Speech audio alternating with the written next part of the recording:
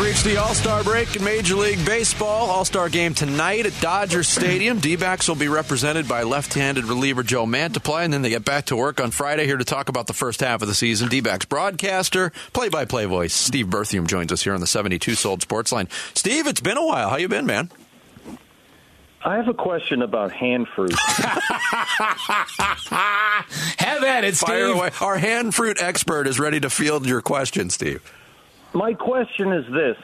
Is there any other kind of fruit? Thank you. That's what they always ridiculous. Say. No, yes, there is. Okay, when I talk about a hand fruit, I'm specifically talking about something you could pick up and take a bite out of. So like an apple, a pear, a plum, a peach, a nectarine. I'm not talking about a banana, which you have to peel.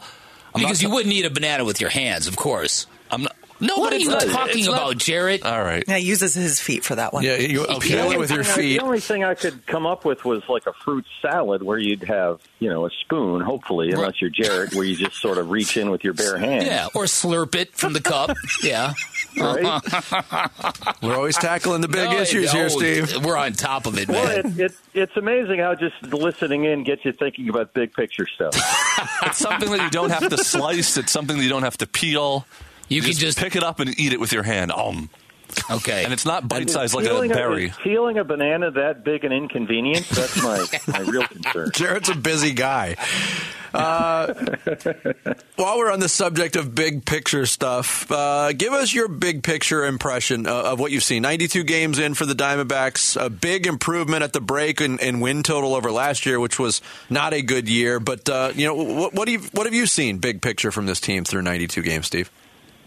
Well, I've seen step 1 or 2 in a 3 to 5 year process where you're building the next core group of what promises to be, I think, a very entertaining Diamondback team. This is not something you can do overnight in one draft, like certainly in other sports. It's a 3 to 5 year deal.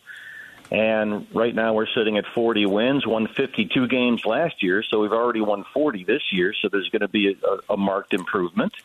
And it's part of the process. I think fans are more invested in watching a young team like this come together because you start watching these players when they're rookies and when they first come up, and I think that creates an attachment to those players and hopefully to the organization.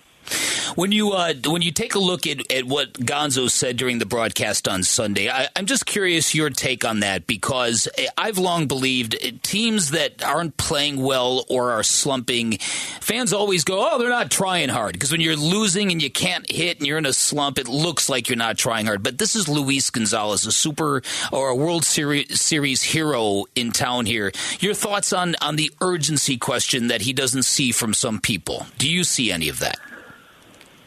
Well, I see these guys every day, Vic. So, yeah, I see it. I see them working. And I'm not here to speak for Gonzo. He's been around a long time, a lot longer than I have, obviously. But, yeah, I know these guys. I know they're trying. I know they're working. That's not my concern. I think right now you're looking at a team that's in the transition period. You've got some players from previous regimes. Let's just use David Peralta as an example, who's in the final year of his contract, who's, a guy from the 2017, 2018 teams. Not many of those guys still on the roster.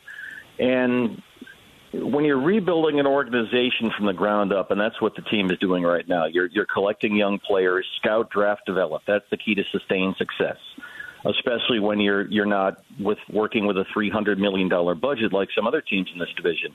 So that's the way you've got to win. So right now, if you go back to the previous regime and the previous front office that was here, you've basically got 4 to 5 years of nothing, zero, from the first round of your draft.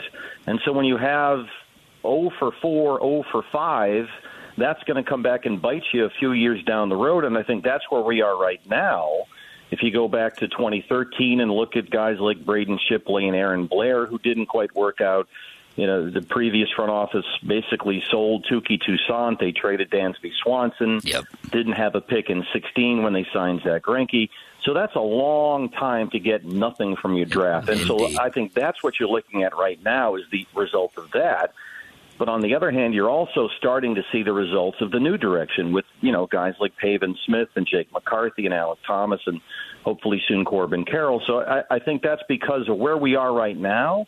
We're in that period of transition, so I think everybody gets a little bit impatient, and you want to see the young guys come up and improve quickly. We're almost there, but it's just not quite there yet. Steve Berthuiame, our guest here on the 72 Sold Sports Line.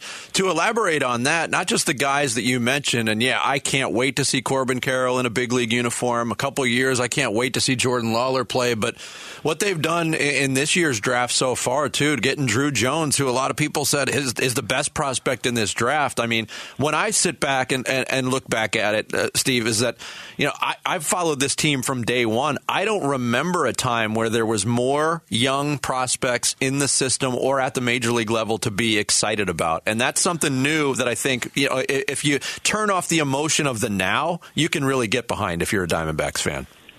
I totally agree. And, this is going to be the second year in a row now, going back to last year when they got Jordan Lawler at 6, that a lot of people will tell you they got the best player in the draft.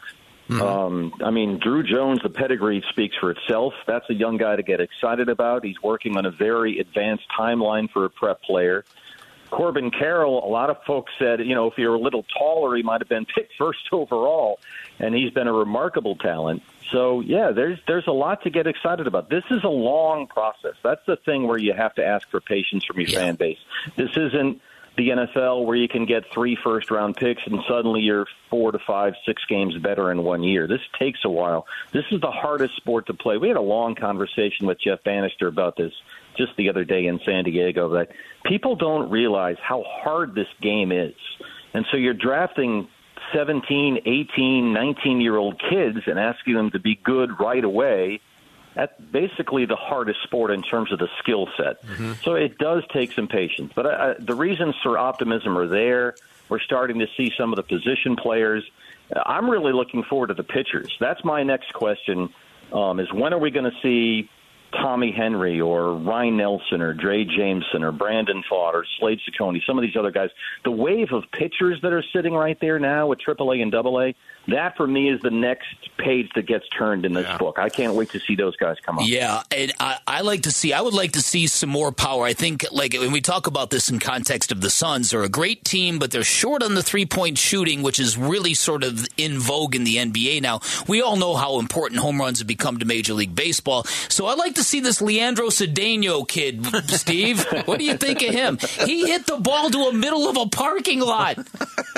I think he cleared the parking. That was unbelievable. I got a text from a guy that watches minor league stuff like halfway through the game we were doing that day, and he said, "I'm not kidding. This guy just hit a 527-foot home run." And it blew up the internet. Everybody's really excited about it. But, you got to have power. I think, look, not only did they get Drew Jones, who might be the best player in the draft, according to a lot of the experts that follow this, they got basically baseball's Heisman Trophy winner in Ivan Melendez, who, I don't know if you guys are aware, is nicknamed the Hispanic Titanic. So, that's a great name. Is that great or what? So let's get the Hispanic Titanic up here and start hitting some home runs from the right side. This is fantastic. So I'm really looking forward to it. We're so close, and I know it's frustrating, and I know 52 and 110 doesn't get anybody excited, but we're making strides in the right direction from last year, and it's only going to keep getting better. I mean, you can't not get excited by watching Alan Thomas playing center. You have to love what you see from Varsho. Corbin Carroll's real close. It takes a while. It's a process. And if you compare the two front offices, guys, and I think this is really why, as I mentioned before, why things are not quite maybe where you'd like them to be right now. You can't go 4 or 5 months and get nothing from your first round, because that's where they are right now. There's nothing. You should have 4 or 5 first-round picks on your roster today, and they don't. Yeah. But they're fixing that, and that takes a while. When things are that low, when the cupboard is that bare, it takes a while to fix, but we're restocking, and I think people should be excited about that. Steve, always good to talk to you. Maybe sit back, grab a nice hand fruit, and enjoy the rest of the break. I'm going to grab, I guess, a napkin and not a banana. There you go. Right. Now you got it. Thanks, Steve.